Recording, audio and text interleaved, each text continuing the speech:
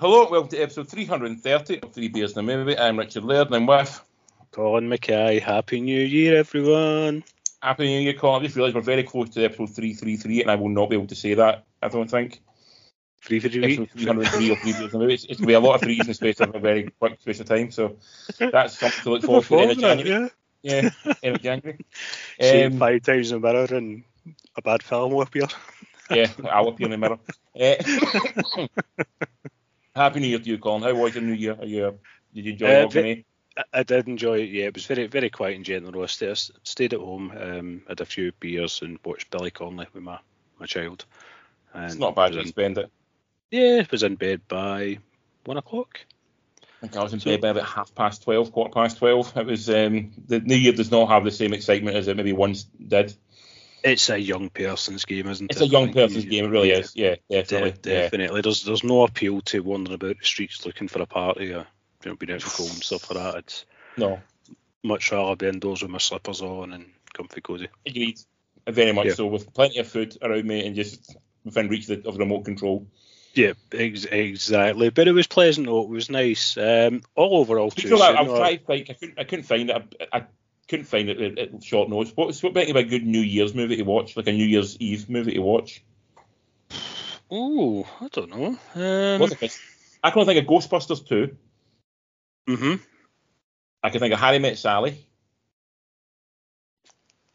Yeah. And I could think, and if I was going to watch one, which I didn't get around to watching, I watched Jojo Rabbit instead. You could have watched The Poseidon Adventure. See the Gene Hackman one? Oh, yeah. Because that's Eve Party. What about, to be controversial and just throw it in there, what's the one that Lars von Trier one where it ended the world with Kirsten Dunst in it? That one. Oh, is that New Year's Eve as well? I don't know, but it's just the end of the world, so I'm just thinking apocalyptic. I'm not wanting to. I want something specific for New Year's Eve. Like, right, okay. I'm looking for a theme here, Colin. You have all the Christmas Day movies that are Christmas related. So I'm looking for a New Year's Eve related movie. I'm just saying it's not quite as widely represented in cinematic. Definitely. It would be because it's the new day, it's a new year, it's like a dawn of a new sort of thing. It's like a beginnings type thing. I'm trying to think of movies where, because the classic scene would be everybody in Times Square celebrating the countdown, and I've seen films with kind of set piece in it, but I can't recall. Yeah, it's like, for example, in Forrest Gump, for example, it's a part of the film. It's not the main point of the film. I'm trying to think of a film that's sort of mainly centered on New Year's Eve or set on New Year's Eve. I shall do some offline research and I will get back to you. Anyway, for next year I'm going to go with Poseidon Adventure. That's what I'm going to go with next year because it's New Year's. Oh, the original, the remake. Original. The old school. I like it. Yeah. But the remake's got Kurt Russell, isn't it? No, it had Kurt Russell, but it's also not very good, unfortunately. Well, no, it's all right. I It's all right. It's not bad. I love the Poseidon Adventure, but yeah, it's the original's fucking brilliant. Yeah. Anyway, what are you drinking tonight, Causey? I am drinking Estonia's finest Viru. I love Viru. Yeah, I knew you would like that. The kind of weird penis-shaped bottle. Oh, yeah, it's like a pyramid, but not a pyramid. Yeah, I used to drink that all the time in Gordon Street Beer Hall. And it is a tasty beverage. Very nice, yeah. Genuine Estonian. So yeah, that was a Christmas present that I got. So I've got so many fancy beers. I'm going to be showing off. I've not had brew in years. It's actually quite one of those. If I ever saw it on a menu again, I'd be jumping on it to have it. Yeah, have to try something. You don't. I know you get it in the supermarkets now and again, but I think you need to go to like kind of beer halls or world kind of beer kind of pubs, that kind of place to get it. But yeah, it's a really nice beer. So it's Estonia. Very close, like 10 a bottle in Estonia as well. Yeah, and over here it's like lots of pennies. So it's like $6 a bottle over here. Yeah, but that's a nice choice. Very nice choice, because I'm a big fan of the Rook. I like it a lot. I thought you would appreciate that. Yes. I've been doing my beer game's on point the last few. Yeah, I'm definitely not. I'm drinking lemonade tonight because drunk too much over the Christmas period. I was having a bit more drinking the 2 weeks of Christmas than I had like the previous, 50 weeks prior. So. It is the season, so it's the season. Yeah, too much drink, too much food. The body needs a bit of recovery time, so I'm just on some very frosty lemonade to try and so to sort of get the body back into. You are detoxing. We talked a little bit, certainly, yeah. We got Scully. We had a wee miss week last week because we were talking about a top 10. So this week there's a shit ton of us we'll talk about. There's so much to catch up on, so we'll be battling through some stuff right now. So cinema catch up. Anything we've talked about previously that you've not seen? You've now seen talked about previously. Not in the cinema, no. I think we're all up to speed with everything. I did go and revisit Wonka on New Year's Day with my kids. We wanted to go and see Wonka. On a second, immensely, possibly better than first time around. Immensely well. Still came out pure feel good, glowing happy. Yep, very very good film. I might even give it an extra point. Before you come on, I was debating with myself I want to buy a pair of £65 Wonka Converses. It's an internal debate I'm having myself right now. Do I want these bad boys? Are they based on Wonka or Charlie and the Chocolate Factory? Wonka. They're like sort of tied into the movie. Are they purple? Kind of pinky purple, like. Yeah, with writing on them. Yeah. Buy it, do it, sir. Do it. I'm totally 100% encouraging you to do this. Throw caution to the wind and do it. Make it happen. Nice and snippy ones. Make it happen. So next time I see you in work, I want to see you trotting about in your Wonka shoes. Yeah, that'd be amazing. Do it. They held up second time around very well, did it? Very, very much so. I'm probably going to. I'm maybe going to up it to 9 stars on my rating, because sometimes I'll do that. I'll kind of chop and change. So I might even pop up to a 9-star movie. Nice. So, yeah, holds up very well. I think if more people see it might have made a lot more people's top 10s. But I think it was just out at the wrong time for a lot of folk to see it. Christmas period is not a good time to release, I don't think, because people aren't going to the cinema. Nah, there's a whole kind of Christmas life going on. Do you know what I mean? It's only freaking idiots like us that are still going to the cinema at Christmas time. So and looking at what you've seen, when we'll talk about later on, but what's out just now, it's like basically everything that's left over from before Christmas and a few wee extra things in there. But there's January, February, a bit of a dead zone. Where the cinemas to an extent, but for us it's good because it's a lot of films that we sort of just the big Oscar releases and stuff like that, and it's sort of more thinky films come out. But from a cinema's point of view, it's a bit of a dead, January's pretty much a dead month, all over the place. There's no Mission Impossibles or Disney flicks and stuff like that. Yeah, it becomes a bit more Oscar baity, so which is an exciting time for us. A lot of stuff is just sort of left there, essentially. Yeah. So we can catch up on some stuff. Anything you've caught in the cinema that we've... Not caught anything that we've not talked about that we have talked about previously. So everything we can talk about today will be brand new. We can go over. But at home, have you watched any good TV shows over the Christmas break? You watched? Yes, me and Lorraine binged Based on a True Story. In the kind of Christmas week leading up to New Year. What's the basic premise of this?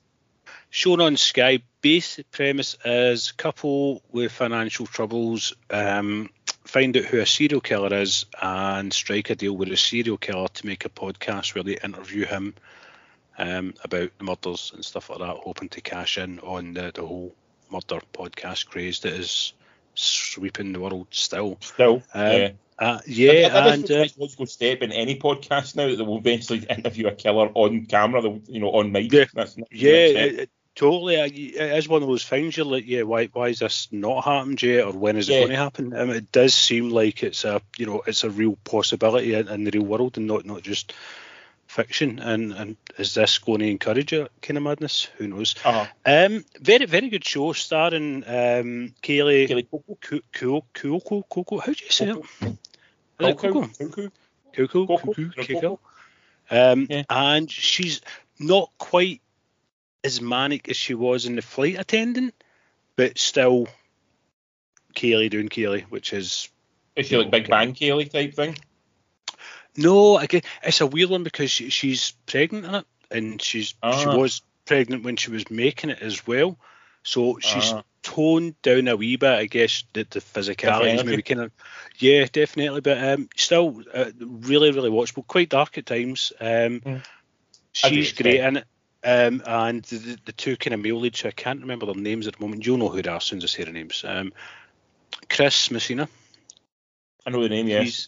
He's good in it as well. And the guy that plays the killer, Tom Bateman, he's not been in that much, but he's really, really good. So the guy's got charisma, and he plays a creepy fucking killer as well. So he does. He's really good. Well worth a watch. Good fun. Can't wait for next season. 8 episodes. Average running time. I thought it was a one and done. No. It's 8 episodes, but each one's about 25-30 minutes at most. So you rattle through them very quickly. It's 8 seasons. There's going to be a second season because it leaves it on a, oh shit, what's going to happen next? But in a good way, not in a annoying way. You're kind of, I want to know what's going to happen next.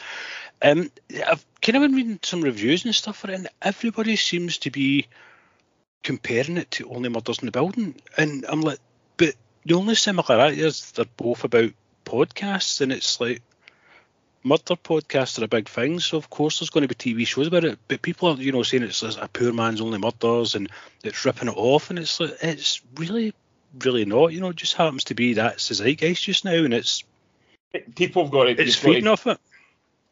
You've got to. You try to sell it. You'll sell it as it's like Murders in the Building. That's what you'll try to sell it. That's how you probably.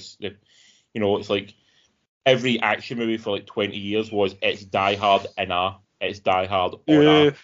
Which is, but it's rubbish because they're not. Yeah, but I don't know. But I think it's people that's come to this conclusion themselves. They're just seeing murder podcast and just. Some lads are there. It's a murder podcast, so that it makes sense. You would compare it to Murders in the Building. You can approach it I'm sure it's a very different kind of show, but absolutely, I understand why the comparison is made. It is. That's when I first saw it. That's what I thought it was, just like a sort of Murders in the Building rip-off. No, it's definitely its own thing, but very, very watchable and easy to get through. As I say, like 25 minutes. I mean, just you rattle through them. It's slightly upset it's going for a second season. That's not what I thought. I thought it was more a one and done type thing, which is I feel I'm gonna. I don't like. I hate committing to things. There's not many I can't remember the last one and done that I actually seen. Do you know that this one and done's are rare now? I've not seen that yet. But then, does that tie into that the whole kind of his whole theme? Do you know what I mean? It does. Serious a wee bit. Do you know what I mean? I get it. I don't mind, like, sort of, for example, True Detectives coming back out, and it's like, but it's not tied into the first 3 seasons. Every season's separate. It's anthology as opposed to all tied together. So if I watch the 3rd season, I don't like it, I can always just go, right, I'm ditching this one. I'll pick it back up when season 4 comes out. I didn't really drive on season 2, I think it was, that much. I think that was one I didn't really like that much. So it's, so that kind of thing. But anyway, I will definitely, based on a true story, will be our next, I think it's going to be our next watch. We've decided it's going to be our next thing to watch. I think you will enjoy it. I think you'll dig it, but you can let me know. That's the fun part, is you can let me know. I like that. I can let you know. But that's pretty much it for TV catch-ups. Everything else I've got is all movies. So nice. TV for yourself? The only thing I watched over Christmas, I finished finally the Ahsoka season 1, the Star Wars show. Took me a while. It's fine. Like I said, I get why you like it. Understand why you. It's plays the real Star Wars geek. Not a lot there for the casual fan, but I'm a fan who knows enough to know none of this matters. Because they talk about this, like the big bad in it, right? Is the Thrawn guy, right? Yeah, Admiral Thrawn, yeah. Who do nothing to build up. All I keep saying is, Thrawn's bad, Thrawn's bad. And like, I don't really see him do anything bad in the whole fucking show. But he's going to be gone within the next 20 years because he's not. They don't mention him at any point during the fucking Skywalker saga, not the future Skywalker saga, yeah. So they don't mention him at all. So you go. So none of this really matters that much because it's all sort of it's just filler. You know what I'm talking about? Yeah. So like you see C-3PO turns up at one point. You go, oh, that's cute, and like and Grand Mothma's there as well. You go, oh, that's quite cute and stuff like that. And Admiral Akbar's there at one point. And you go, oh, that's cute as well. But everything feels very sort of none of this really matters, and the story itself doesn't seem it feels very detached from it because like. There's no point when Luke Skywalker at any point in like the start Skywalker goes, oh, like this is like the Ahsoka thing, or even mentions any kind. You go like, what? Like it's never. So it just feels totally detached from it. I think this is Dave Filoni trying to build his own kind of universe. I think he's trying to move away from Lucas Star Wars and become No. I think the opposite. I think he's trying to tie it more into Lucas Star Wars. I think he's almost looking at things like when you go into that sort of like the astral plane type thing. It's almost like I reckon that could be they might start doing, because they're doing like sort of almost time travel stuff. So I've got a feeling they could even do stuff where it almost eventually will retcon everything that Filoni didn't like about, because I don't think Filoni particularly liked the sequel saga. Yeah. That he almost like he'll retcon that completely. Just do his own thing, which might not be a bad thing. He's got a good eye for it. I think he's definitely the man to have in charge, I think. Kinda, but then also some of the fucking dialogue was atrocious. Oh yeah. To the point where like it was the way like they'd talk, and it was like about a 40-second gap felt like between like answers. It'd be like, hello. But I think that comes like, from like bit of pace, bit of movement. But remember, Filoni he started out with the Clone Wars. That was his thing, was animation. So he was Star Wars animation for a long time, and I think he's no translated. No, I get that, but like, quite yet. Maybe. There's other people on the show who can go, you need to tighten up a little bit. You don't need that much fucking air between each bit of dialogue. That being said, there is some cool stuff in it. In this place, we all stand for Rosario Dawson, so we always love to see her. We love Mary Elizabeth Winstead as well, who I thought got really short shrift. She didn't get a lot to do. Definitely. And in the cartoon Rebels, her character is so much, kind of bigger and stuff like that. And they just kind of wasted it. Ray Fisher was quite the revelation. He was maybe Stevenson. Sorry, yeah, he was amazing in it. He had gravitas. He kind of brought out a gravitas that it never had. Do you know what I mean? The sad thing about it is he was probably the thing I found most interesting in the whole show, and it won't be in the show now, and that's a real shame. Like the Thrawn character I found very uninteresting as a baddie. I did like the wee guy they go and rescue at one point. The sort of I don't know what his name is. He hangs out the wee turtles. Yeah, the new Jedi Master, so to speak. I like him. I like some stuff for that, and I like I said, the Ray Stevenson character. But it's a bit of a shame that his character pretty much is now kind of done because him passing away. That character's not going to. I don't think that character will ever be like brought back anyway, which is a real shame, because he did seem the most interesting addition to like the Star Wars universe for me. But it's not a bad show. Like, it's enjoyable enough. It was better than Obi-Wan. I think most things are better. Obi-Wan really is the secret invasion of the Star Wars universe. The holiday special might be better than Obi-Wan. Possibly. And I probably enjoyed it a little bit more than, say, the first half of Andor. I struggled with the first half of Andor. Yeah, Andor kind of built. It sucked you in the end, but it was It was, you had to commit to it. I thought it kind of knocked spots off Boba Fett as well. I think it kind of put that to shame. I think that and probably off of maybe even the last season of Mandalorian, which I thought was really weak. Yeah, not the best. Before we move off for this one, the Ray Stevenson, his wee assistant girl. Yeah, she looks very much like Heather McDonald, freakily so. Don't you think? Like who we work with. First I was like, what? Just for anyone that's listening, it's someone we work with, and the resemblance to me anyway was like, my God, that is frighteningly. It's like when I watched Sweet Tooth and saw you as a baddie, I'm like, what the fuck's going on? Yeah, totally. Like, whoa. But I watched Sweet Tooth and me and Lorraine do it. We'll pause it sometimes and be like, no way, that's fucking weird. Yeah, very odd. And I do like stuff like that. The film we talk about in a little minute, where one of the characters looked very like one of my friends. It really freaked the hell out of me. Okay, cool. I'm intrigued to hear what that is. So enjoy Ahsoka.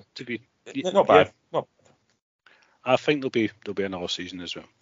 I think they're setting that up to be so. Yeah. So let's move on to the movies. There's lots and lots of movies. We'll probably be quite brief on all these movies, just because there is so many to get through tonight. So I will start very quickly with a Christmas-related one, although it's very, very tangentially related to Christmas, and that is Silent Night. The latest and the most recent John Woo movie. He has returned to Hollywood after 20 years, away back in his native country. Obviously, his last movie was Paycheck, the Ben Affleck one, which got a lot of shit, but I did not dislike Paycheck. I've not seen Paycheck. Do you know that? I've never seen it. I mean, it's not great. It's not vintage John Woo, but it's I enjoy what it is. Passable. Yeah, he's a man who done Hard Boiled. He's a man who done Face Off, Mission Impossible 2. Mission Impossible 2, yeah. Wind Talkers as well, and a myriad of. Is he from Hong Kong, isn't he, John Woo? Hong Kong, I believe he is. Yeah, I think so. Yeah. Many films in that world as well. Did he do Infernal Affairs as well? Was that John Woo? I don't think he did Infernal Affairs. No. No. Okay. Cool. I'm saying that out loud, and I'm checking myself now because I feel like an idiot. I think you're right. I don't think he did. No, I don't think he did either. Yeah. Infernal Affairs. Oh, there's a remake of. I just realised there's a remake of Infernal Affairs, and that's quite upsetting. The Departed is a remake. Well, that is obviously true. Yeah. But he does action. He kind of changed Hollywood action films, I think, John Woo. To the point a lot of people try to copy what he did, and we'll get to that in a little minute. Okay. So anyway, this is basically it's a story about. It's on Sky Cinema if anyone's looking for it. It starts out with a guy chasing down a car, and he's obviously he's bloodied. He's wearing a Christmas jumper. That's the bit of Christmas it all gets. And he's sprinting after this car, and something bad has happened. You're not really sure what's happened. He ends up getting shot. While being shot, he shot him in the throat, so he can't speak now. He's now mute. Okay. Right. And a little flashback, you find out the reason why he's chasing the car is because this is not spoilers in the first 10 minutes. His son was killed in a drive-by, it was a stray bullet in a drive-by. So he's chasing after the car because he wants vengeance. Understandable, yeah. Understandable, yeah. So once he gets to hospital, he rather than seeking out therapy like somebody probably should do, he puts himself towards honing himself and his body and mind and everything to basically become the Punisher to go out and kill the people who killed his son. And that's this sounds fucking great. So it does. It sounds brilliant.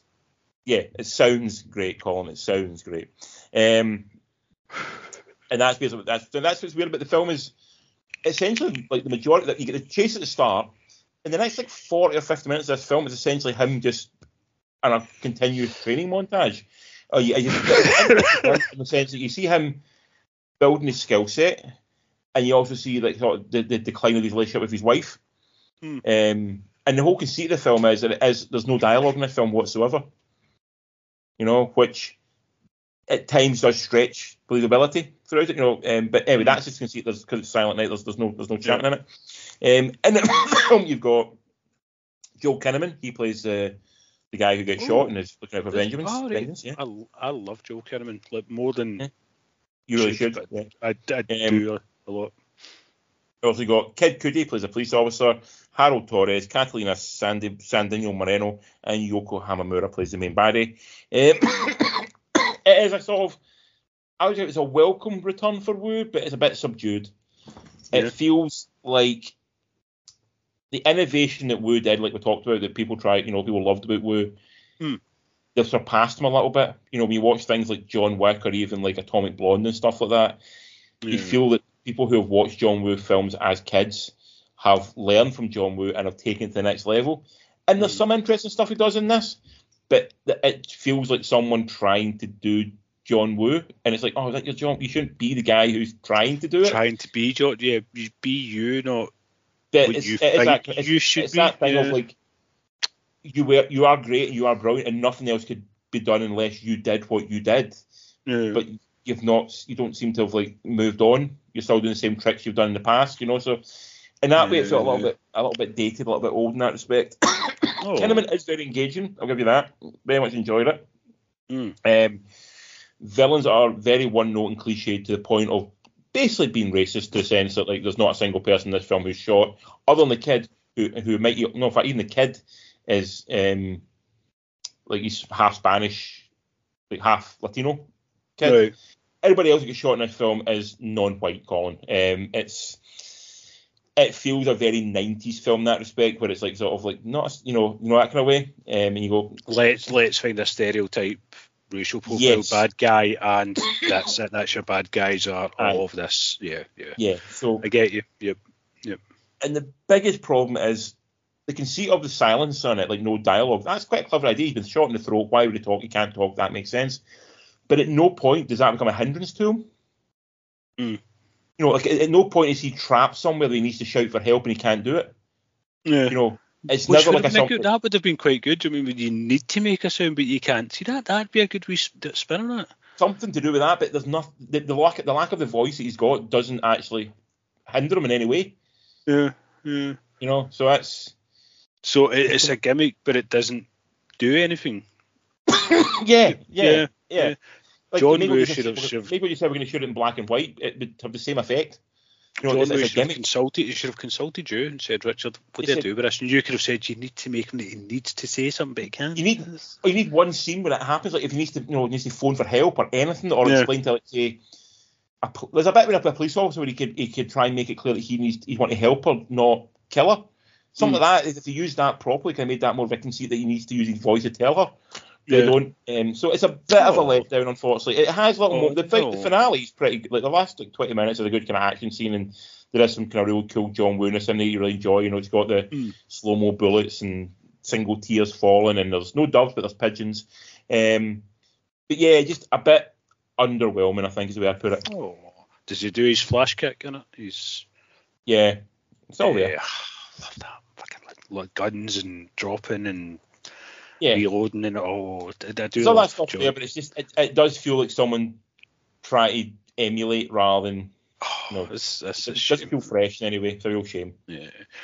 Good cast, though, because I do think I know not everyone's a big fan of Joel Kinnaman, but I think the guy emotes really well. I think he's got quite an expressive face in his eyes and stuff like that. I think it's probably. What I would say with Joel Kinnaman, Joel Kinnaman doesn't care about being liked on screen. He's not always trying to play a likable character. He seems quite happy and content playing characters who have got not saying nastiness to them, but can be subtly, can be a little bit the wrong way. Definitely, which I think quite is a few films. Most actors want to be liked and be remembered as being like good guys. He seems to be quite content to do things that are different. Yeah, he can be a dick when he wants to be, but he's got the chops and charisma to swap it around in the next movie, and you're like, cool, I'll buy it. Yeah, definitely. I've heard his show on Apple Plus is very good. For All Mankind, he's in that. Oh, I need to check out. Out of 10, sir, for Silent Night? Unfortunately, a 5. 5's not too bad. It's an action film for John Woo, for fuck's sake. It wasn't going to get a 10 anyway. It's an action film for John Woo. If you've got Sky, you have for free, so go fucking watch it. Yeah, definitely. He's still John Woo. Even bad John Woo. He's still John Woo. I mean, pay homage to the man that is. Yeah, absolutely, sir. I'm going to watch this now. You've convinced me to watch it with your low score. Cool review. Let's talk about the one film we've both seen this week. We've both seen, and that's a Netflix film called Rebel Moon Part 1, A Child of Fire. Yes. Rebel Moon Part 1, a ridiculously long title. Directed by Zack Snyder, who obviously has done things like Man of Steel, 300, the Batman v Superman, or also he did. And every time I feel I want you to check towards Zack Snyder, I remember he did a really great remake of Dawn of the Dead. And I think that's a genuinely brilliant film. Yeah. That 300, and I'm going to throw it out there and say the Snyder cut of Justice League. Watchmen it's not good, but it's better. Much better. Watchmen as well. So the man can make a film. He can make a film, but a lot of my films are very visual and not a particularly interesting story. But I would say Dawn of the Dead is both. I think Dawn of the Dead is genuinely an excellent film. Brilliant film. Yep, agreed, sir. Yeah. Agreed. Yeah, so I'm going to be very brief on the description of the film because really there's a lot of shit going on. So I'm just going to read what it says on IMDb, okay? So, go for it. So when a peaceful settlement on the edge of a distant moon finds itself threatened by the armies of a tyrannical ruling force, a mysterious stranger living among them, among its villagers, becomes their best hope for survival. So essentially, small farming planet, big empire comes to take all their food away. They fight back.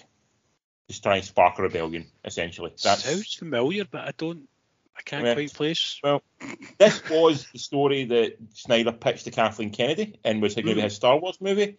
Yep. Eventually that died away, so he basically retooled it, renamed it, and brought it out as his own.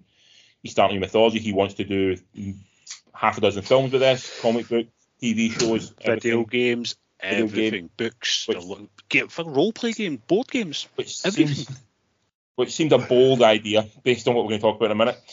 So it's available on Netflix. In the film, you've got Sophie Butella, who is, I feel, one of those actresses now that Hollywood doesn't know what to do with. A bit like Eva Green. Like, she's obviously got real talent, but they don't really know how to use her. You get Ed Skrein, for when you need edge screen. Digimon Huzen, Charlie Hunnam is in it. In an almost offensive way. This in a minute. Ray Fisher and the voice of Anthony Hopkins appears 3 times in the film, I'd say. But it's Anthony fucking Hopkins in a Zack Snyder sci-fi film. Yeah, so... What the fuck? Colin, I've talked a lot. What do you think of this? But you probably tell from my attitude towards this already how I feel about it. How did you think about it? I went into this... I'd read reviews before you'd kind of said you'd watched it, and I'd went into this because it's so bad that I need to watch this film. I enjoyed it. Listen, I know, I can see why it's terrible. The fucking dialogue's terrible, the plot's terrible, the characterizations, I can see every single fault with it, but I enjoyed it for what it was, just a pure shitey slice of sci-fi hokum. It's not dissimilar to like fucking stuff from the 80s, like kind of fucking, what was the one called? Cull the Conqueror, where you go out, you get together a band of fucking people and off you go. Do you know what I mean? Like time bands. So Magnificent Seven, it is. And the one thing that's pissing me off, right, is everyone's saying it's ripping off Star Wars. It's ripping off. Star Wars ripped off Kurosawa. Do you know what I mean? So did everybody. Does it? It's like Star Wars doesn't fucking have exclusivity to that format. I have no issue with being inspired and indeed ripping off other films. It's every filmmaker's done it since the dawn of film. There's nothing wrong with that whatsoever. My problem with this one is it's a myriad of ideas that don't mix well. Don't gel at any point. It feels like 5 movies in one. And I keep hearing this thing of like, there's director's cut out there that make it more make sense. Sure, it does. But this is the film you put out. You can't suddenly just go, you need to wait for the director's cut to understand. It's like, no, you put this film out. This has to be a film that's seen. It's on Netflix. They don't really worry about run times and any shit like that. So you could put out a 3-hour cut. Snyder keeps doing this, though. He releases something and then he's like, here's the film. I'm like, well, why did you do that? Fucking no, give us that first and then piss about it. Do you know what I mean? It's a strange thing. I think there's a lot of Snyder bros out there who think he has like God's gift, because they always like make apologies for him. And I think he has an interesting filmmaker, but you can't keep saying anytime a film gets fucking panned that you get another cut of it that makes it better. That's not the way it works. Yeah, this is the film that with you. I guarantee he had final cut on this film. Yep. This is the film he has chosen to put out there. It's the film he's chosen to put on the platform. He's the film that says this works as a movie, and I fundamentally think it does not work as a film.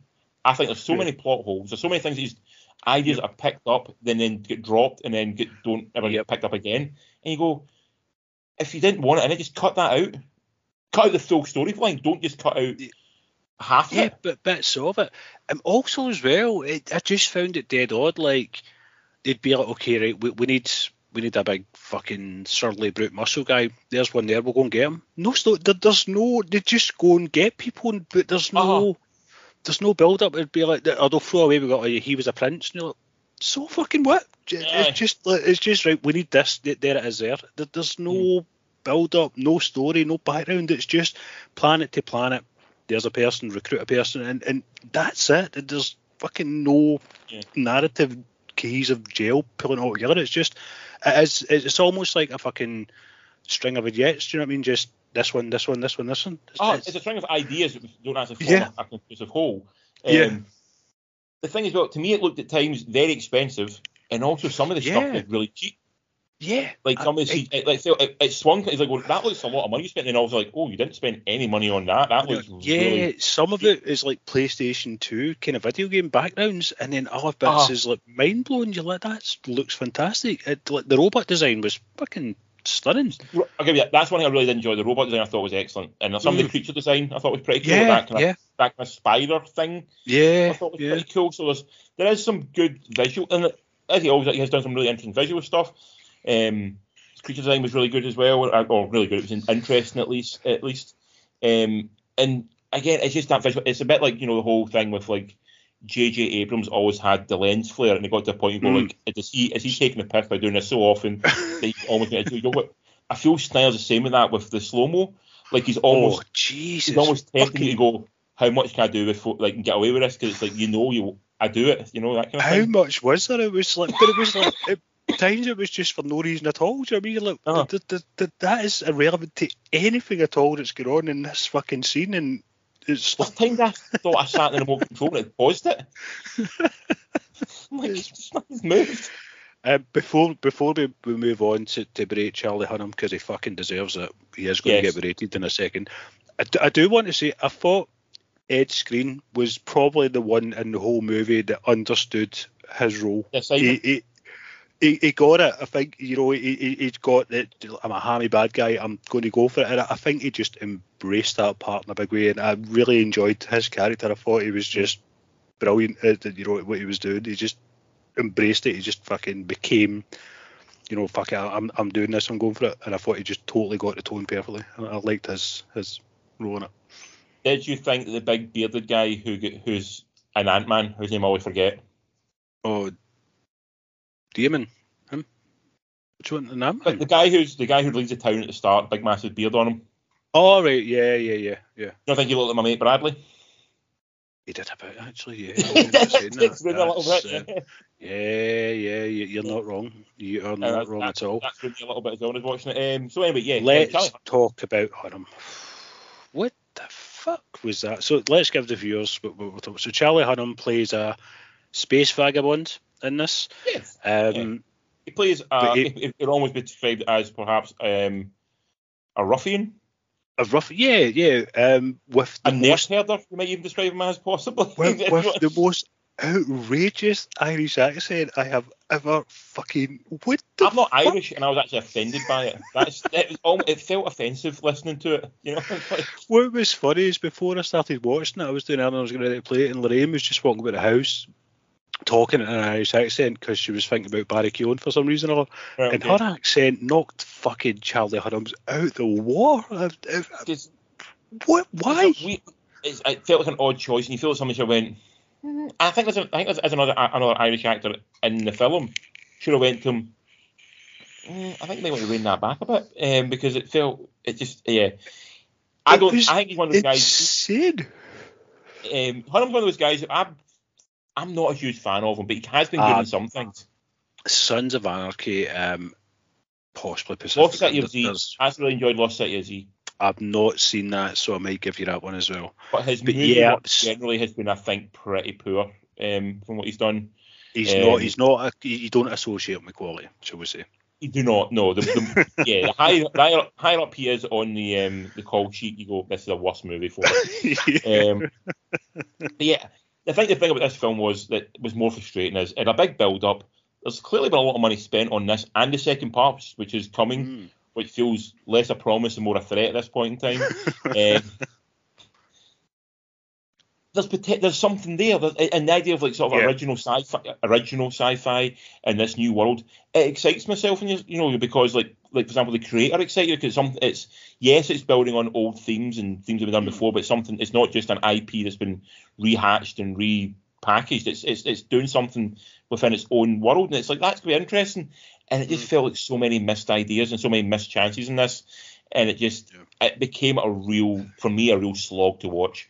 I really struggled to get through it, and I was watching it at home, curled up on the couch. Yeah. But there was a lot of times when I'm like, is this like serious? Do you know what I mean? You're always questioning, like, is this meant to be deadpan? Because there's no humour in it. I mean, it's played fucking deadly. The only person that is a real lack of humour in it, a real lack of anything. Edgeman's the only ones I say it seems to get that, this is nonsense, and everyone else is just pure fucking, Shakespeare. They're like, we're doing this. I do think though, as bad as it is, I did enjoy it because it was so bad. It was just pure nonsense. But I do think there is. I can see his mindset, his building this universe, because he's left this disjointed enough that you can go in there and just take lore, because he's giving you, there's threads in there, like this 1,000-year fucking, there's bits everywhere that you can just spring off of and make fucking whatever stories, fan fictions will come out of this and all sorts. So I do think he's clever in that he's kind of set up, he can make fucking, TV shows, movies, video games, all of this will spin off the back of this. It's just whether the quality improves, stays the same, or declines is big question. Yeah. Yeah. Out of 10, what are you giving it? I'm going to be that guy. I'm going to give this a 6 out of 10 because the world is so fucking harsh on it. I do think it is pure nonsense, but I kind of had fun with it as well, and that's you can't ask for more than that. So I'm going to give it a 6 out of 10 just to kind of offset all the kind of shit that it's getting. I give it a 4. 4. There you go. So that's a balance out to a 5 now. There you go. They spent $200 million on an averagely passable movie. Well done to them. Big week for Netflix. We'll talk about on Netflix. Well, I've seen this film. You had a choice between this one and Rebel Moon. You went for Rebel Moon. The other film out on Netflix recently is a film called Maestro, directed by Bradley Cooper, starring Bradley Cooper, produced by Bradley Cooper. I think pretty much done everything. Yeah, I think he's very much the guy in charge. Also produced by Scorsese and Spielberg. Oh, interesting. Yeah. Okay. So this is Maestro. So Bradley Cooper's only other directing credit so far has been A Star Is Born, a film that made a lot of money and had a big soundtrack and was a bit of a zeitgeist moment for a while there. This one is about Leonard Bernstein, who is a composer in the 1950s, I want to say. Is it 50s he's run about? I don't actually know anything at all about Leonard Bernstein, so I'm interested to hear what you've learned about it. It's covering a part of his life where it's not a biopic from like birth to death type thing. It's more of sort of I think he's still alive actually. I'm killing him off and he's still alive. It's more covering a sort of period in his life when he became very famous in his sort of mid-20s. Met his wife, but then became even more successful as he wrote the music for West Side Story, done a bunch of musicals, done a lot of like sort of classical pieces he wrote, and also conducted big orchestras as well. And it's sort of his kind of very hedonistic life of his wife, and also the fact that he loved men as well. And his wife didn't entirely love that he loved men. In the sense like, yes, very much so, yeah. And it's sort of it's his life, but it's also very much her life as well, as she struggles with this sort of having this man who's obviously cheating on her, and like, does he want her, does he not want her, that kind of thing. At the same time, telling his life story as well. So it's a kind of odd. It's a biopic, kind of through someone else's eyes. It's quite an unusual. Okay, right. Okay. Way to look at it. So you get Bradley Cooper. He plays Leonard Bernstein, who I don't think I knew about was he's referenced in that REM song. Which one? The End of the World as We Know It. Oh yeah. It's like literally one line. Yeah. It's one of those. I know the name, but if you said to me what's he done, I'd be like, I have no idea. I know he's really famous, but that's it. Yeah. Very much the same. You get Carey Mulligan in it as well. You got Matt Boomer, Vincent Amato, and Sarah Silverman is in it there as well. It's very well directed. Bradley Cooper's a very interesting. He's a filmmaker from like sort of definitely from the Scorsese Spielberg film, where he understands film. He wants to make film as beautiful as possible, and he believes in the power of movies. He believes in the power of the art, which is very, very noticeable with the way he makes his movies. And whenever you hear him talking in interviews, he doesn't make a fun guy, Bradley Cooper. He seems like he's very intense. He's very serious, yeah. But he can make. He obviously puts a lot into his art. I think this film's taken him a long time to make. I'm sure he was pissed as fuck when he found out that Cate Blanchett had done Tar, and pretty much taken the fucking thunder of composer movies away from him. But you can tell there's a lot of heart and soul in this. A lot of his heart, a lot of time, a lot of effort into it. But I found it just so emotionally cold that I just could not get into it. Oh no! Was that by design or? I don't think it is by design. I think he's trying to be charming. He's trying to do things with it, but it just never connected with me whatsoever. I never connected with their relationship. It never worked from start to finish for me, unfortunately. It just didn't connect. It is really impressive at times, like the way it's all shot. It does different ratios, all black and white, and touch to colour and stuff. So again, from a technical point of view, I cannot fault it. From that point of view, it's such well done. The makeup on him at times is phenomenal.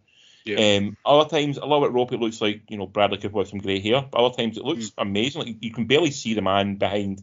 As he gets older, you can. Yeah. The only thing see when they do old age makeup, when someone looks older, the only thing you can never do right is the eyes.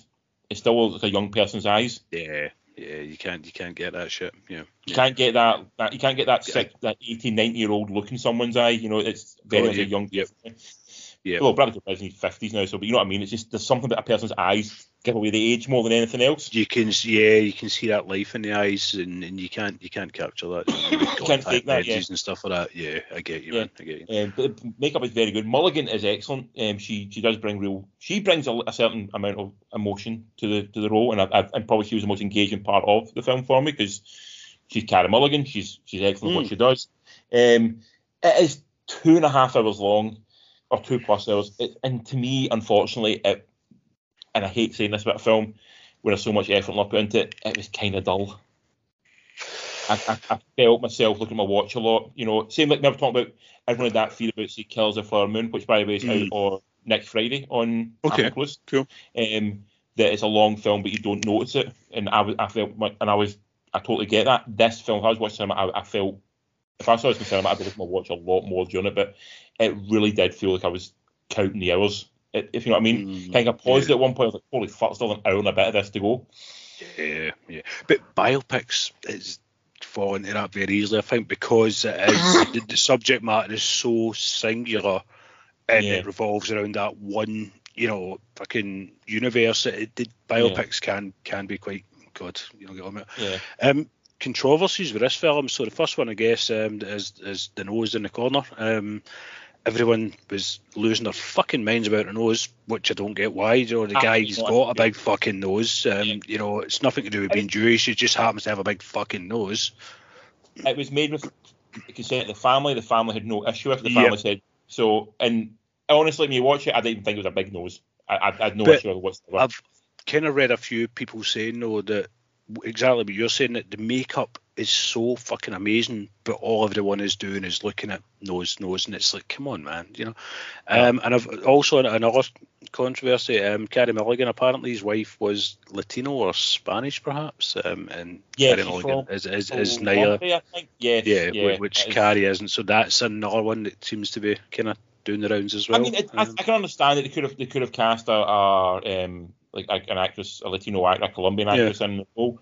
That being said, Carey Mulligan is excellent, and it to me didn't detract anything from the story. Like but I get it, I understand it. To me, I didn't know who the wife was, and I don't think I've seen the film in a different way if it was cast as a Colombian actress. You wouldn't have had to. I get you. No, I get you. Yeah. But it's just a shame that, you know, people do picking stupid things. Do you know what I mean?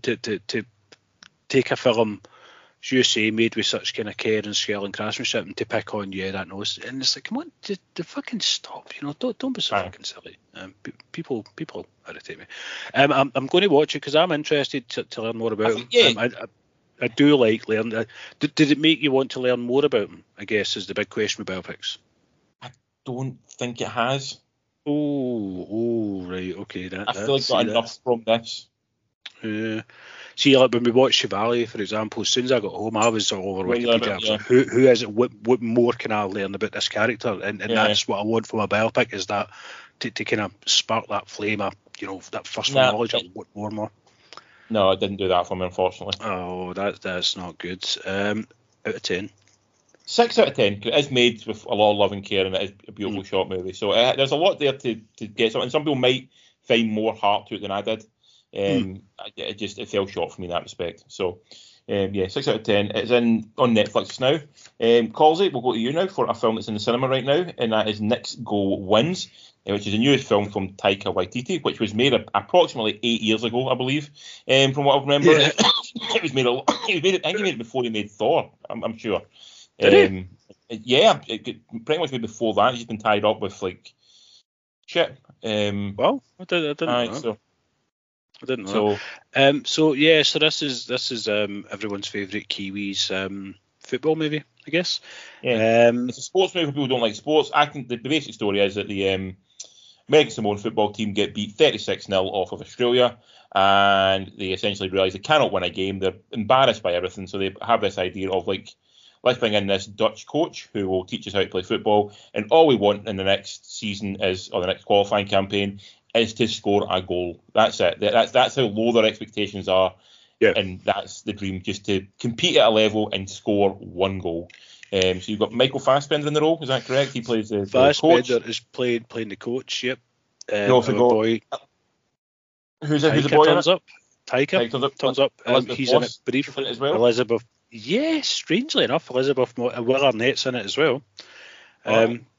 Bizarrely, makes no sense as to why they're in it, other than maybe they just like Taika's films, but they're in it as well. I think the rest of the cast is mostly New Zealanders and Aussies. Rhys Darby is in it as well. Rhys Darby pops up very briefly as well. Apparently. I didn't even catch him in it. Do you know that? He was just he didn't register. I guess if you're not Chris, it doesn't fucking matter. Sorry, Luke, but it's true. Very charming film. It's that humour that we love. That kind of dry, blunt, stinted fucking Kiwi humour that Taika does so well. The kind of silly accents, the bluntness, just the kind of not understanding a question and hitting back with, the straight-laced answer and stuff like that. It's all of that. But the most interesting thing about this is Fassbender doing comedy. Because Fassbender doesn't do comedy at all. No, he doesn't. He did utter the motto line of "I'll do the fingering," which was very funny in Alien Covenant. But other than that, I can't remember ever doing comedy. He's not. And I think what makes it funny is watching how awkward Fassbender is in a comedy film, because it's a fucking weird thing to watch. It's good, bad. How is he in it? He's good, but he's not funny, if you know what I mean. But straight, though, that's the point. He's supposed to be playing it straight. Is that the point? Yeah. No, it's just Fassbender, because he's still Fassbender. It tries kind of comedy lines and stuff like that, but he's just so awkward, and you can tell, he's not a comedic person at all, and it's just fascinating watching just Fassbender in a comedy, especially with Taika, who is so absurdist at times with his comedy, at times surreal, do you know what I mean, and stuff like that. So it's just seeing Taika's projection onto Fassbender, and Fassbender kind of treading water in that environment. It's a fascinating thing to watch. It really is. I will say the film was shot in 2019. The reason why it takes long to come out is because they had to reshoot stuff, because the Will Arnett role was originally Armie Hammer, who eats people and now can't be cast anymore. Yes, can't be in anything, so they had to basically reshoot stuff around. So Will Arnett is playing the Armie Hammer role. Which is utterly bizarre, because either actor playing that role is such a disposable throwaway role that they could have cast me in it and it would have been a matter, yeah, you could put a cardboard cutout into that role and you'd be like, okay. So that's utterly bizarre that's what delayed it. It's a sweet film. It's just feel good movie, full of heart. You've seen the documentary, so you know exactly what the story's about. I love the doc. That's why I'm scared. I do want to see. I love Taika. Like I said, I watched Jojo Rabbit on New Year's Eve, so I love Taika. I love all his work, and this gives me the fear a lot of it, because I adored the documentary. The documentary is one of the genuinely most, it's one of the funniest, but also most heartbreakingly emotional things I've ever seen. It's why I love sport, why I love football. It's like it has that feel. Like I get it, I understand it. It's like, at one point they're talking to the goalie, and the goalie in it is like sort of, he lives off the island. He works in Los Angeles. He works for like a construction company. Yeah. And he says, I love my country. I don't want to be the guy who's remembered for losing 36 goals, but that's what everyone will remember me for, is being the goalkeeper who's in goals when my team lost 36-0. And I don't want to be that guy. But Counter, in the film, I think it gets that. There's a dead sweet bit in it where two characters are talking and they say, oh yeah, he's the keeper, he's the one that lost 32 goals. And they come back as, oh yeah, but he saved 60. Do you know what I mean? So there is that heart and sweetness to it, that it's not lampooning the team or what happened. It's never. That's the thing the documentary does. The documentary is never making fun of them, and it's a really thing. Like, you cannot. It's a bit like the Wrexham documentary. You cannot make fun of them. You have to accept the the good nature of it. You have to accept the wholesomeness of these guys. They're not getting paid for this. They're not making money out of this. They're doing this because they love it and they want to do it. Passion, and the pure passion of doing it is what should, and you have to accept that. There is a transgender character in the documentary. Yeah. How are they treated in the film? Very respectfully. It's a transgender actor playing the transgender character. Okay. Nothing but respect. There's no smut put downs, anything like that. It's dealt with sensitively in a realistic manner. Very, very well done. Okay. She's also possibly the standout in the movie. She's really, really good in it. She's standout in the documentary as well. The documentary, you would go to bat for her in every situation. You would fight a war for her. Same with this. You're behind the character. For the minute you see her, you're like, I'm with you in this journey. I'm fucking rooting for you the full time. Yeah. I think you will. Well, you watch this and I'll watch the doc, but I think you'll like it a lot. Yeah. It doesn't, it doesn't belittle it at all. It doesn't cheapen what it is. It's having fun with it and it's poking fun, but never in a nasty, horrible way. I think Taika, I think it's something he cares about. He knows the story and he's for its interest, and he's just kind of taken it and made it into it's just a feel good sports movie. Underdogs. Cool runnings, all that kind of pick one, and it's up there with the best of them. Really, really worth watching. I gave it out of 10. I gave it a 7 for a sports movie. Me giving it a 7. That's insane. That's insane. That's good. In fact, we'll wait on in the cinema calls. We'll wait one that I've seen that you've not seen. It's been out for a little while now, and that is Hunger Games: The Ballad of Songbirds and Snakes. What title? Who the fuck? What title? Well, that's the name of the book. That's the thing it is. So, directed by Francis Lawrence, who directed the last 2 Hunger Games, the Mockingjay Part 1, Part 2. We made that thing. Remember, he used to do that thing where he split films in half. Very odd. A strange time. He also directed I Am Legend and Constantine, which I'm actually a big fan of. And Red Sparrow. So he's a director who actually can do some interesting stuff.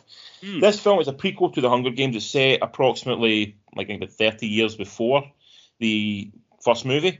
And it tells you the rising of the Cornelius Snow, I believe the character's name is. Is that the Donald Sutherland character? Isn't so it must be set 60 years before, based on how old this guy is and how old he is in the film. So it's set not long after sort of the war where the Hunger Games is sort of like a thing they do in response to the war. It's like to punish the districts in a sense. So it's not long after the war. So everyone who's alive is sort of still has memories of the war itself.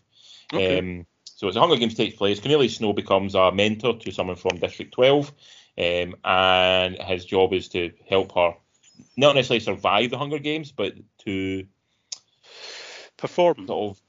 That's the way I always put it, to perform. But then the film twists, because after that happens, it is telling the story of him being sort of exiled out to District 12 and how he sort of becomes the Cornelius Snow that we all saw in the later films. What starts as what's his beer hall moment essentially? What's his beer hall push moment essentially? So it's the rising of the Cornelius Snow character. So there's a lot of story in there, and that part I'll get to in a minute. The main Rachel Ziegler plays the girl from District 12, who is his ward in this. Tom Blythe plays Cornelius Snow. Viola Davis plays like a games designer. Peter Dinklage plays the guy who thought up the Hunger Games, and Jason Schwartzman plays the TV caster, essentially the same role as who is it in the? Hoffman. No, not Hoffman. No, it's what's Stanley Tucci. Right. No, Stanley Tucci. Played the Stanley Tucci role. Him. Okay. Yeah. So this is. I have real issues with prequels. I don't like them because I always feel there's no jeopardy. It's probably a problem I had with Ahsoka. There's no jeopardy. I know. Yeah. I don't know. There's no surprise as to where the story's going. Like, I know he's going to turn out bad, so there's no real interest there. There's going to be another 30 Hunger Games leading up to the fucking next movie, anyway. Yeah. Aye. So it's too long. It's 2 hours and 40 minutes long. It's ridiculously long. So it's essentially 2 films smooshed together. You've got the Hunger Games that they really need to put in because it's called the Hunger Games. We need to have a Hunger Games. And then you have this other story that happens straight after it, where it's like his rise to sort of, or descent into madness, rise to power, what would you put it as, sort of crashed into each other. And it felt like you could have had 2 films here. I don't think he needed to find a way to trim it down into one film and not have the 2 halves feel so like abrupt. Yeah. You know, it feels so separate from each other. You know, and because it doesn't really engage. And I think a big part of that is obviously the original one had Jennifer Lawrence. She was a force of nature in those films. What I will say, the best thing in the film is Rachel Ziegler. She plays, like, she's the ward. She's in West Side Story. Main girl in that. She's making some bad choices, I feel. She was in Shazam as well, wasn't she? And then she's been in this as well. I think she booked Shazam at the same time as West Side Story, so it was more of I'm a working actress, I need a job. So she's in this, and she's also playing Snow White in the new Snow White. Yeah. So I don't think it's that bad, because she's probably the favourite thing in it. She's really good. She's got a real feistiness to her, real kind of character work she's done. She's got she plays a sort of like a travelling musician who gets stuck in District 12 and gets lumped in with them, and she's like sort of plays like a kind of hillbilly sort of folks band. So she's and stuff like that. So she's actually, I liked her as a character. I thought she was really good. The problem is they forget about her for big chunks of the film. Like basically for most of the Hunger Games, part of it she hides, which I appreciate, because if I was in that situation, I'm also hiding as well. Yeah. But when you want your hero character, like, have them just hiding away doesn't make much sense. I think in the Hunger Games she doesn't actually kill someone by her own hand. It's accidental. It's like everybody else just kills each other and she's sort of just left.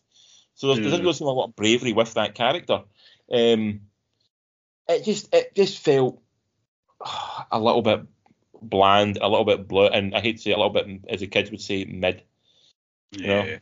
It's also really, I find it dead strange that they kind of do it with Harry Potter as well and stuff, is they make these films 2.5 hours long and their target audience is teenagers, and it's like, I'm sorry, but what filmmaker thinks that a teenager wants to sit for fucking 2.5 hours and watch a film? Do you know what I mean? That doesn't compute in my brain at all. No. I mean, like, give them 90 minutes of just fucking, what they want, and then off they go again. You could easily get a 2-hour film out of this, and it would be absolutely passable, fine. I probably would have liked it much more, but it might have made my bum hurt less sitting in the cinema watching it for 2.5 hours. But how does the boy do channeling Sutherland? Does he channel Sutherland? He's not going to solve the question. Oh, he's not. No. He's not. No. And I think I'm actually okay with that, not doing that. The same with like when Chris Pine played Kirk. He didn't try and do a Shatner impression. I'm actually okay with that. Yeah. Have enough of the energy of what the character is. You don't have to do an impression of that character. Okay. I'm actually okay with it. You don't have to try and ape what they're doing. Sometimes it's nice, like, was it Men in Black 3, and you had who was it? Josh Brolin playing Tommy Lee. Yeah. Didn't look anything like him, but he had enough of the attitude to sort of like. You got it, yeah. Instantly, so I'm okay with that. Yeah. He's not bad as a character, but it's still, it's day one of a guy descent into madness and evil, whereas Donald Sutherland's a guy who's been invested. The Donald Sutherland character at that point is like been in it for 90 years. So it's hard to see how that becomes that. It's kicking off, and it feels like if what happens in the film kicks him into office to doing what he's doing, going, you need some therapy, man. Talk to somebody. I feel there was issues there to begin with. It's like men will do anything other than go to therapy. Sometimes they'll start an entire Hunger Games where they kill off hundreds of thousands of children just to not have to go to therapy. So yeah, it does feel a bit like the push to send him into this oblivion doesn't feel like a big enough push. Okay, cool. I give it a very bland 5 out of 10. It's a very mid. Yeah. Mid. I've not read many good things about it. I think there are still diehard fans that are kind of shouting from the rafters, but I think the kind of people that have been honest are pretty much the same what you're saying, is it's a bit unnecessary, overlong, and so. Yeah, my wife Lady is a very big fan of the book. She read the book and she enjoyed the book, and she did not enjoy the film. So I think I'll wait for it to come on streaming. Yes, wait for it to hit streaming. Yeah. I will finish with my last film for the night, and then we'll talk about probably the biggest release that happened over the Christmas period. That the one that you can talk about. So I watched a film called, I keep getting this name. Is it Eileen? Eileen. Is it? Directed by William Oldroyd, who directed a film called Lady Macbeth, which I absolutely adored. It's the one with Florence Pugh. It probably announced her, if not to the world, but to me at least. So the plot one is a young girl she's working in a young boys correctional facility, set in Boston. It's very kind of boring, bland life. She's at home. She's dealing with her alcoholic father, who's a police officer. Her sisters have all left home. They've all got married, and she's sort of the last one left caring for him because it's just him and her. And she's not really happy in life. She's only in her early 20s, and life's a bit already. She's pretty much hating life. In walks one day into the facility as a new therapist, a very glamorous woman, and she becomes a bit infatuated with this woman and basically befriending her and kind of want to become her friend, and that leads her down a dark path. We'll put it that way. As she discovers things about herself and also about the person who she became infatuated with. So in the film you get Thomas and Mackenzie, who for me is my version of who's I keep forgetting the actor you like his name. George Mackay. She is my George Mackay. I find everything she does very interesting. She's because she's just this mousy wee thing, but she's just got there's shit there, and you're mesmerised every time you see her. You're like, what's going on? Do you know where she's from? She's Australian, isn't she? Kiwi. New Zealand, yeah. I didn't know that. I only found out the other night. Her accent in this is she's doing a Boston accent, and it's absolutely pitch perfect. She's a real comedian when it comes to the voice. Last Night in Soho, London accent, boom, nails it. Do you know what I mean? She's just really good with accents. Yeah. I get it. I totally get you with this one. Yeah, she is one to watch for sure. Definitely, yeah. In the film, you also got playing the glamorous lady is Anne Hathaway, who is a very glamorous lady. You've also got playing the alcoholic father, Shea Wiggum, and I always love seeing Shea Wiggum on screen. She's a good, yeah. He's a 25%er, isn't he? For sure. Yes, Sam Nivola pops up in that as well. So, like I said, love Lady Macbeth. So I was really intrigued by this. I was really excited to see this because I'm like a big fan of that film, and this is the follow up to it. It is a very intriguing character study about the Thomas and Mackenzie character, who once again is just so watchable, so compelling, and you can't take your eyes off her. I think he's just such an interesting actor. And I'll if she's in a film, it'll sell it to me. Like I'll go and see a film knowing that she's in it, just because I'm intrigued to see what she does. And this is very much the same. Extremely well shot. It looks great. Looks very much of its time, of its period. It's set in like sort of the I want to say 1950s. Time. It feels like of that time. The problem with it is there's a third act that feels completely unhinged from the rest of the film, and it totally it kind of doesn't tie in enough with it. Apparently it's based on a book. I don't know if that's how the book ends as well, but all it needed was a couple more scenes to link what happens in the third act. Even seed it more through the first two acts. That I can see how we get to this point, but it just felt like I kind of called it when we were watching. I said I think this is this, and I was kind of right, but it was a random guess. It didn't feel like it was more one of those goes. If this is what they're doing, I'm kind of confused by why they're doing it because they've not really given enough of this in the film to warrant this. Sometimes when I'm watching a film, I'll kind of think, what's the most ridiculous thing? And sometimes you'll get it and you're like, how the fuck do you know what I mean? I'm fucking taking a leap getting to there and you've done that. It's not quite the most ridiculous thing you could possibly imagine, but it didn't feel like it was all one with the movie. And it felt like it just needed a couple more scenes enough to link it more with what's going to happen. And if we'd done that, I think I would have bought the whole tunnel and it would have made more sense. So I've seen the trailer a few times for this. I don't understand. Is it a psychological horror? Is it a thriller? I don't know what it is. Psychological thriller would probably be your best, like, sort of description of it. I wouldn't call it a horror, but it definitely feels like a horror at times because, like, the way she's dealt with by her father and stuff feels really nasty, and the way she is to herself feels quite nasty and horrible. there is definitely a horror aspect to it. Yeah. But I would definitely put it more in the psychological thriller aspect to it. It is interesting. It is well worth a watch, but like just that third act, it needed a little bit more something just to make it work. And without that, it felt it catches you off guard, but not in a good way. Yeah. Like it doesn't feel like it's the same movie for a little bit, and then you go, oh right, so that's how we're ending that then. Maybe they consulted Zack Snyder and they're like, Zack, what do we do this? The whole 3 scenes missing. But that being said, Thomasin McKenzie's excellent because she's a real one to watch. And it's always good. Anne Hathaway, I think, is still one of the most underrated actresses. I know she won an Oscar and stuff like that, but the amount of hate people have for Anne Hathaway, I've never understood. I find her an insanely watchable actress in everything she does, and I don't understand the sort of real it's like the Brie Larson thing. Why do you dislike Brie Larson? It's one of the things, like, she's always very charming and very talented and does her job exceptionally well. So, and Shea Wiggum also is, like I said, I always enjoy him. I mean, he's playing a real kind of nasty prick in this. He's like a proper alcoholic ex-cop who's just a dick. So yeah, enjoyed it, but I wanted more from it, and it needed to explain more a little bit, just to nail that finale. Just to land the ending. Yeah. Out of 10, sir. 6.5.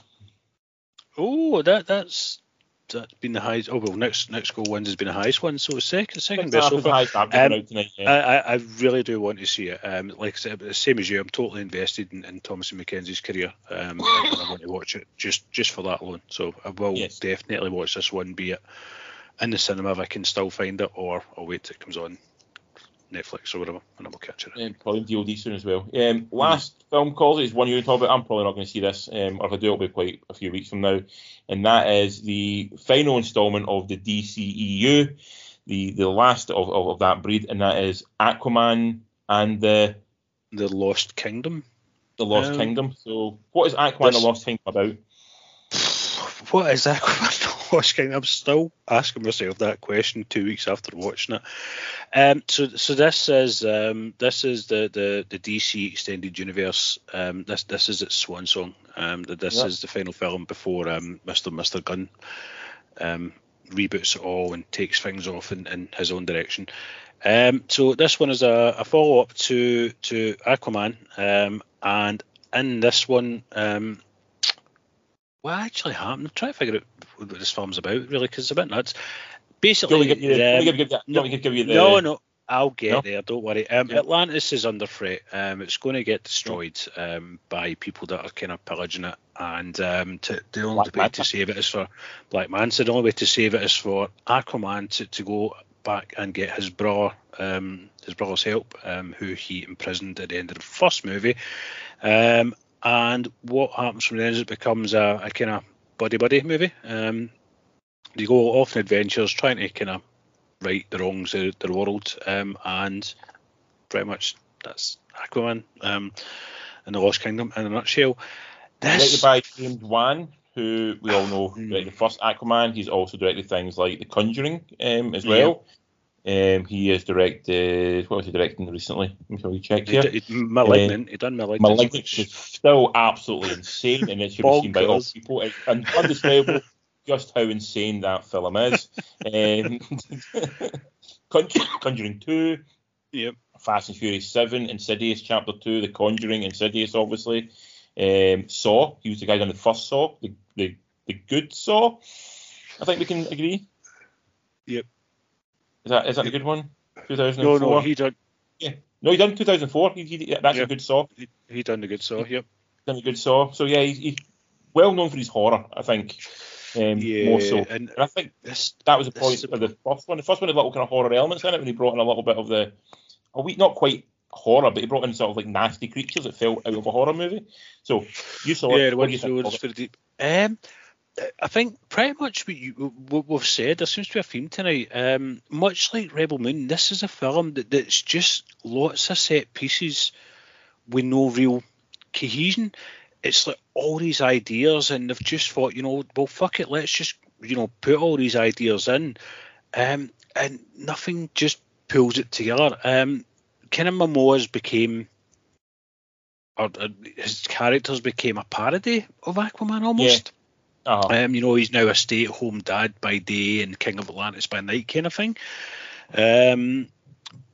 Patrick Wilson as his brother seems to be the only person that kind of gets how bad it is, and you can see, and you know, he's kind of grudgingly playing the character, and he's the one that gives it the most kind of pathos, unfortunately, because he's, you know, I don't know if he's just like, fuck it, I'm done with this shit, let's just knock it out of the park and get out of here. But it's just lots and lots of ideas thrown at you, you know, it's just, you know, lots of one-liners and, you know, kind of, you know, fucking fight scene, one-liner, Momoa kind of being, you know, look at me, I'm posing cool, and then off to the next scene again. And it's not until the kind of last, this is almost 2 hours and 10 minutes, and it's the last 20 minutes that the film actually becomes Aquaman and the Lost Kingdom. So there's, you know, there's just this big meander, you know, fucking garden path, and then at the very end of the film, you're like, you know, this should have been the film at the last 20 minutes and not fucking, you know, 90 minutes of complete guff leading up to it. I feel that was the first thing. Like, the first one, I didn't love it, but I know a lot of people did like it a lot more than maybe what it probably expected people to like it. It was a lot of ideas as well that was thrown at the wall. Yeah. And it was sort of like a bit crazy, a bit kind of mad, but it all kind of coalesced enough. This sounds like kind of almost trying to do the same thing, but it's just not coalesced in the same way. But there has been rumours of a lot of reshoots on this. Oh, yeah. I don't know. I would be surprised if James Wan was involved to the very end by the sound of it, what I'm hearing. He was off doing other things, and it feels, from what I've read, I'm not seeing it yet, but even what you're saying there, it feels quite tonally off. You know, like it's shifting quite consistently. It's just all over the place, dude. It really is. Momoa's trying his best, but as I say, they've just kind of caricatured the Aquaman character, and he's got that to work with, which is a real shame. You know, he is trying. He's Momoa. He's this cool guy. You know, he's kind of big. He's buff. He's, you know, he's cinematic. But you've got to give him something to work with. Say Patrick Wilson holds his own. Amber Heard's very much underused. Whenever she's on it, she is probably the most magnetic thing on it. But she's only in a few scenes, and she doesn't have anything to do. Think of the Amber Heard backlash over the whole Johnny Depp thing and stuff like that. That's where it's kind of came from a little bit. Don't get me started. No, I'm not saying what you want to come down on it, but I'm just saying. I think so. Part of it. Yeah. I think so, and it's a real shame because, like I say, every time she's on, she lights up the screen. She just kind of, takes you out of the shit you're watching, and you're thinking there's something a bit more interesting, and then pop, she's off again. So she doesn't get to do a lot. But yeah, just nonsense. The kind of the two brothers, on the run together, helping each other and stuff like that. They're trying to do like the kind of banter that you see in like Lethal Weapon, stuff like that, and they just never get it. Nothing ever lands. Everything just kind of misses. Kind of short of the mark. It's just a weird film. And then, like I said, the last 20 minutes, you get the film that it could have been, and you're like, why didn't you just do that fucking film instead of all this madness to get to there? There's also a sense that the audiences know, and probably the crew and the cast and everybody know, like, what are the stakes here? It's a franchise, and it's not going to exist. It's now done. It's now finished. What are we trying to sort of build here? But to me, it feels like the film because they've done anything in this film, and it might work because like there's no stakes. They shot something like 3 Batman cameos for this film. Batman. This was meant to come out before Flash. Yeah. So and you're right. They could have went absolutely fucking nuts for this film because, as you say, it's the finale. It's the swan song. Do what you want, but it's just a real mess of a film. That there are some good scenes in it. Wilson, as I say, kind of holds the whole thing together. He's kind of solid. With his character and stuff like that.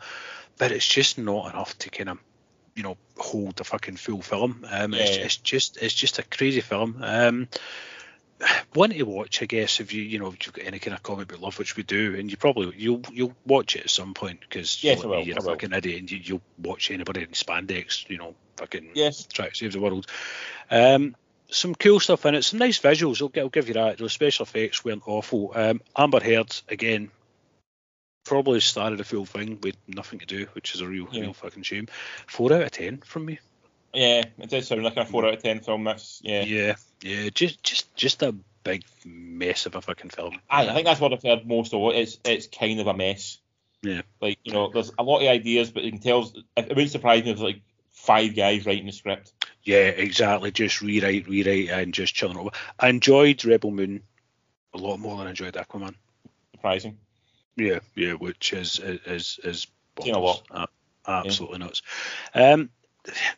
James Gunn, I'm hoping that, we've kind of been through a lot of shit with DC, so it'd be nice for us to get some returns on that. I think he's starting out with Superman for All Seasons, which is he's going to be a kind of young Superman as well. So I've got faith in Mr. Gunn. And Superman for All Seasons is a beautiful story in the comic books. If you get a chance to read it, it's written by Jeff Loeb. It's a wonderful story if you get a chance to read it. Cool. If anyone can make it work, it's Gunn. And like I say, we've paid our dues. I think DC kind of fucking owes us a wee bit. So it'd be nice to get that return on it. And Agreed. That's what we're holding out for, is Mr. Gunn's redemption. Well, that is us. Yeah. Well, that is us for the bumper. That was a lot of film. A lot of movies to watch this week, Colsey. It was a bumper week of catch up. And next week we could have something very similar or something a lot less, depending how many movies we go and see. So from next week, we've got on Netflix, finally out on our Netflix, is Society of the Snow, which is a story about Andy's plane crash. Oh, right. Excited to watch this film. J.A. Bayona, we're big fans of J.A. Bayona as well. Story intrigues the hell out of me as well. Even Alive back in the 80s, I was obsessed with that film as well. So this is a real big one for me. Quite interestingly, they're saying that the character who's in this one is not in Alive at all. Like, he's in it, but he's not named. I think the character wrote a biography possibly after Alive. Yeah, but it's just odd that it's just two different takes on a story. You're taking one from like one version of it. It's like the character's he's in Alive because he's like one of the survivors of the plane crash. Yeah. But he's never named in the plane crash. It's focused on a completely different group of them. If that makes sense. Yeah, the different. It's kind of odd for something in such small proximity to focus on. Anyway, that's how this week. Yeah. I think we should make a vow to watch on Apple Plus the Family Plan, the Mark Wahlberg one. Okay, you big arsehole. Okay. We both like Marky Mark, so that's one to watch on Apple Plus. Okay? Well, yeah, we both know the perils I like in Marky Mark as well, I think. Well, we've been filmed in the platform, but it's Michelle Monaghan, and I like Michelle Monaghan as well. So as do I. Okay, right. I will make that. I will strike that deal with you for better or worse. In the cinema, we've got some new stuff out. We've got One Life, Anthony Hopkins' story about the Holocaust. So like the kind of Schindler kind of not little Schindler, but similar idea of kind of smuggling Jews out of Germany. Yeah. Thing is, I know what it's leading to, and I've seen the real version of it, and I'm kind of like, I don't know if it's going to work as well in a movie. What do you mean you've seen the real version? I'll tell you off camera what it is. Okay. Also got Anyone But You, which is the Sydney Sweeney Glenn guy from Top Gun romantic comedy, which is out. Big handsome dude. I've seen the trailers for that. And do you know what? I'm down with this. Okay. I'm down with Sydney Sweeney. We've also got Ferrari is out. Adam Driver making cars. And if you get a chance to see it, it's showing in two different versions. We've got The Boy and the Heron. There is the dubbed version and there is the subtitle version. And I think we can agree that always normally go and see a subtitle version, but the Ghibli guys always do a very good job with the dubbing.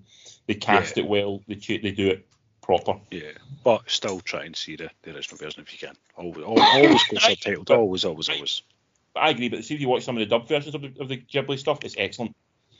I think I watched what was the Princess one they done? Princess Mononoke. I think I watched that in the dubbed version, and yeah, you're right. They actually do. Yeah, their dubbing is they cast really... it. They don't just put a random. They can't. I think in this one. Yeah. Patterson's playing the Heron, I think it is possibly. And okay, right. Yeah, like they do cast it properly. So that's out as well. So that's what's out when we'll watch this week, Halsey. Where people find us? Number 3 Beers the Movie on X, Instagram, and Facebook. So you can look us up on there and tell us how good or bad you thought Rebel Moon was. That's your challenge for this week, listeners. Rebel Moon is the talking point, I believe. Yes. I've been Colin. You've been Richard. And we have been 3 Beers and a Movie.